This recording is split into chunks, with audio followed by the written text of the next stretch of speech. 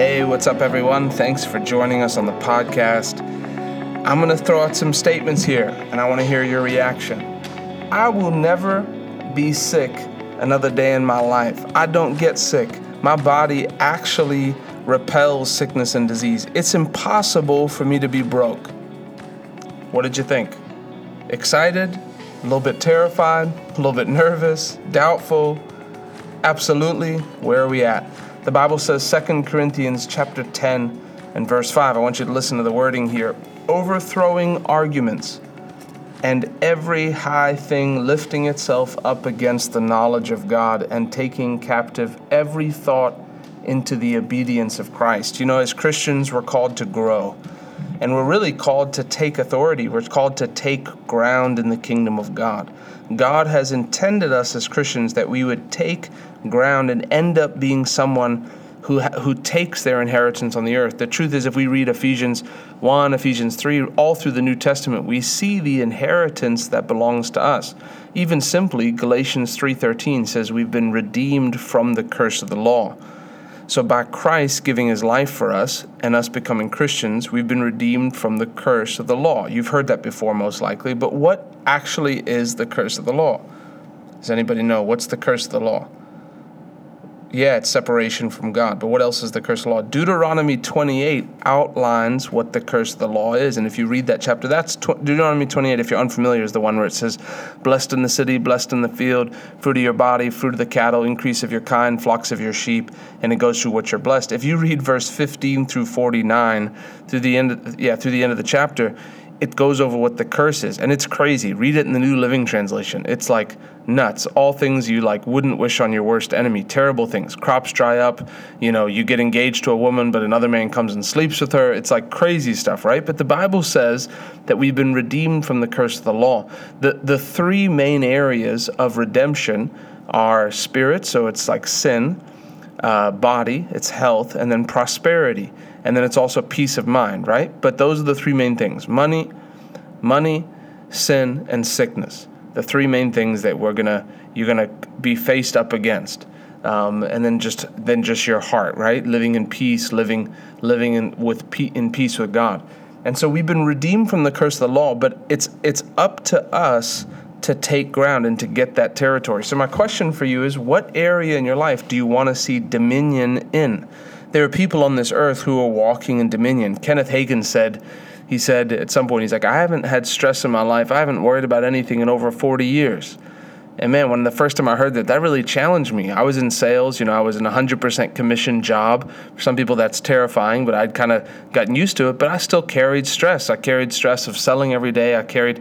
But it really challenged me, and it took me a couple years to actually figure out how to properly cast my care on the Lord. And I can't tell you one thing that really made the big difference. It was just a decision that if this was available for me, I was going to go after it, right? This was going to be my portion. If he can have it, man, if it's possible to live on planet Earth in 2019 and have a stress-free life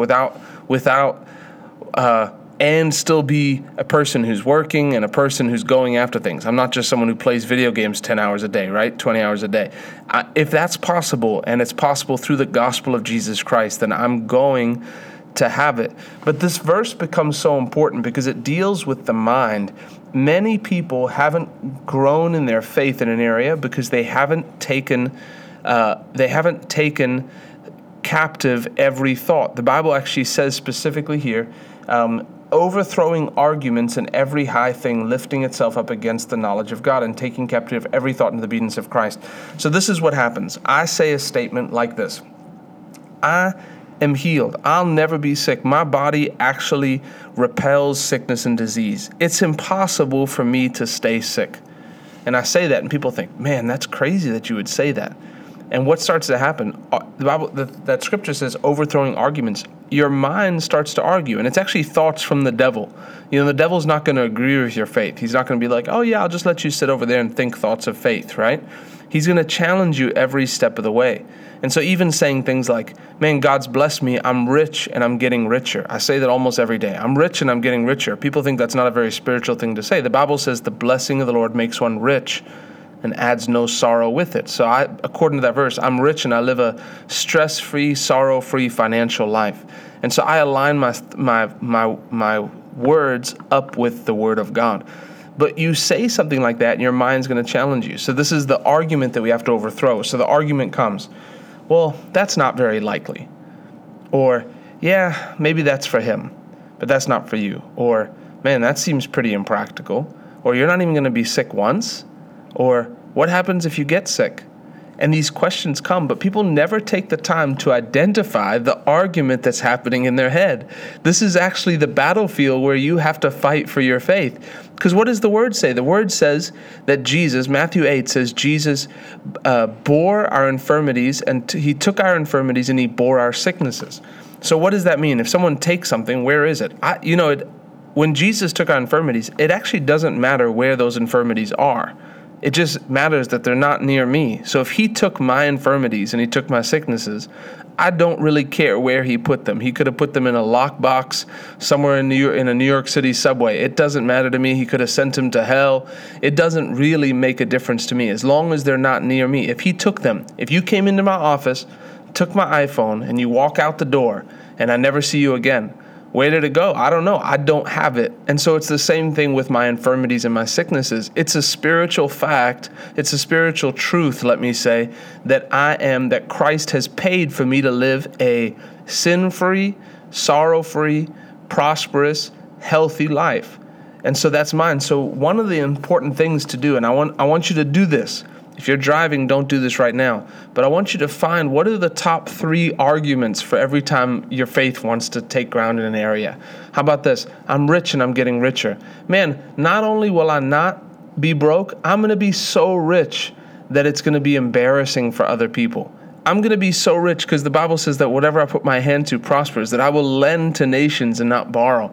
Not only because I'm generous towards the kingdom of God, God's going to prosper me so much that I'm going to be so rich that it actually embarrasses people how rich I am.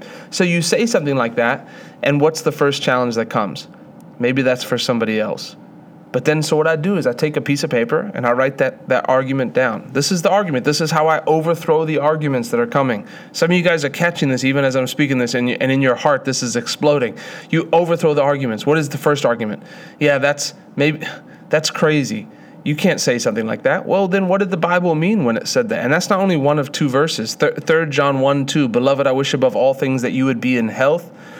Beloved, I wish above all things that you would prosper and be in health, even as your soul prospers. So to the level of you being prospering in your soul, God wants you prosperous and he wants you healthy, right? So if you're in ill health, if you've got diabetes, if you've got anything, God has already paid for that. So the question comes, so this is what happens. Let's talk about health here. Let's talk about healing. Man, I'm healthy. I'll never be sick. I'll never have a disease. I'm free from what the devil has tried to put on me.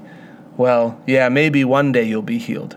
What do you mean one day? All right, so let's take that argument. Maybe one day you'll be healed. I take that argument, I write it down. Maybe one day you'll be healed. And then I say, okay, well, when am I healed?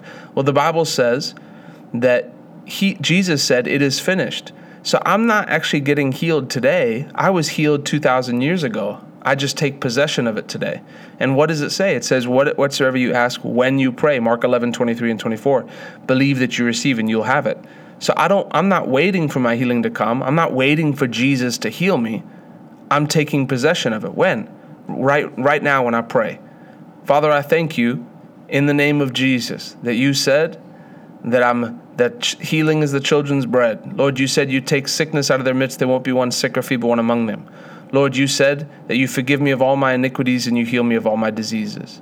By the power of God, even right now, I take my perfect health. In Jesus' name, amen.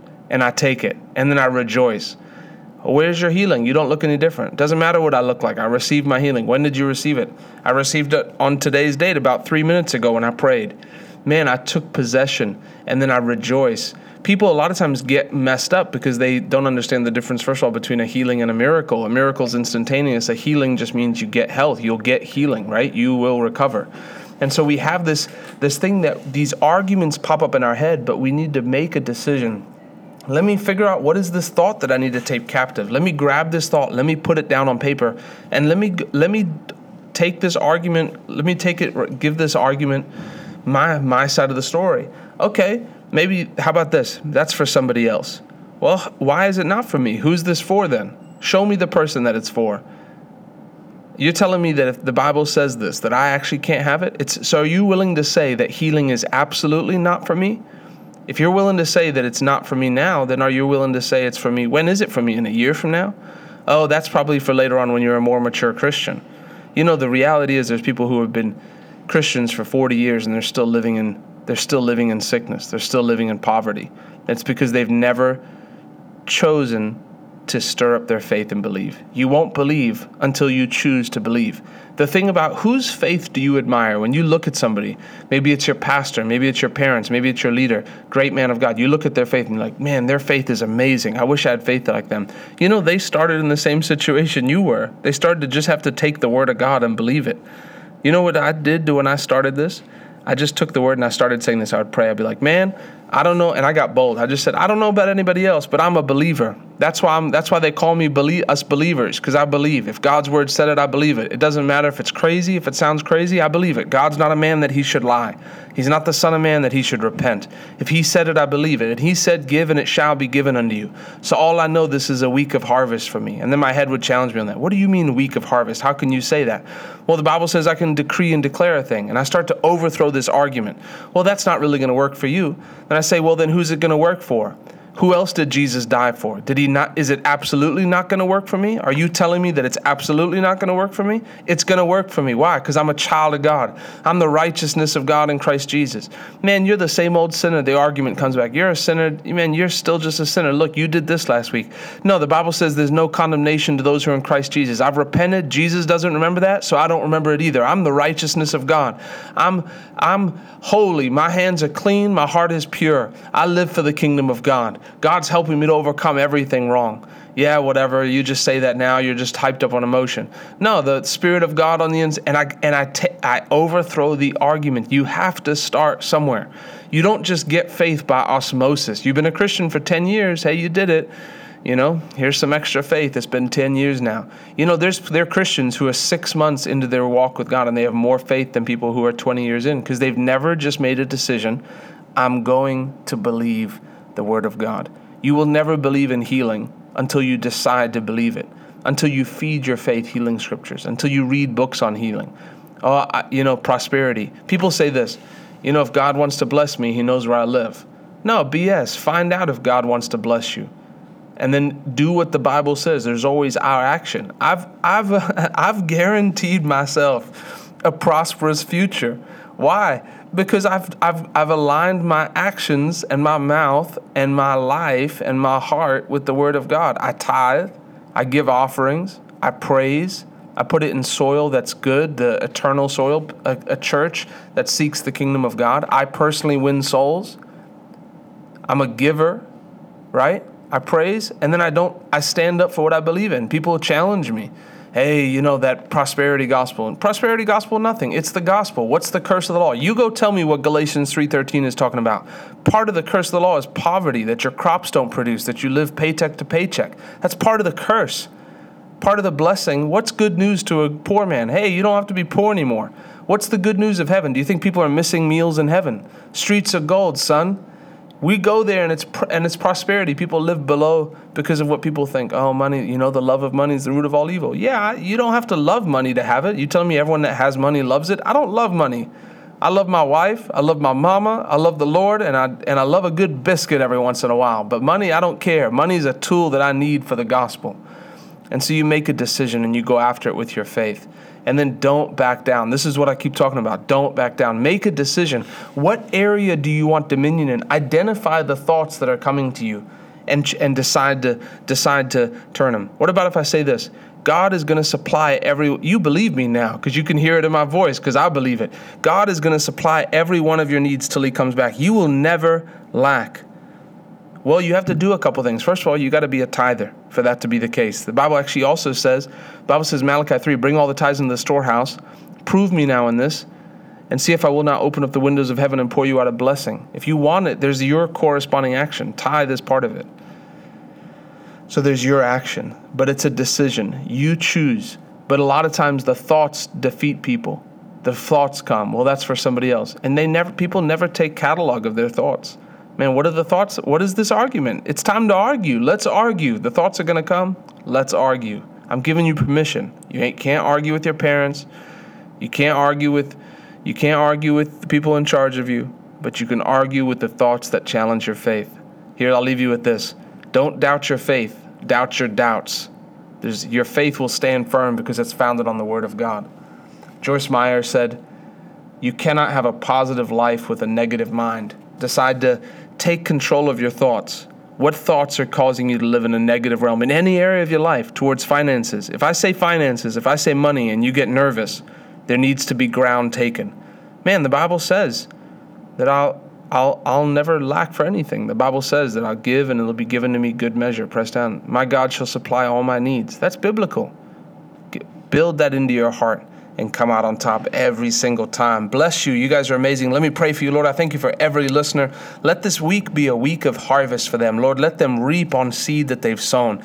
Let their faith be encouraged, Lord, even as they find one scripture verse to add to their faith and they just go to war with it as meditating in their heart and they get a firm belief. I thank you, Lord, that they'll see a return and a great blessing in this month. In the mighty name of Jesus, I call you blessed. Nothing can stop you. You are children of God and champions in Jesus' name. Amen.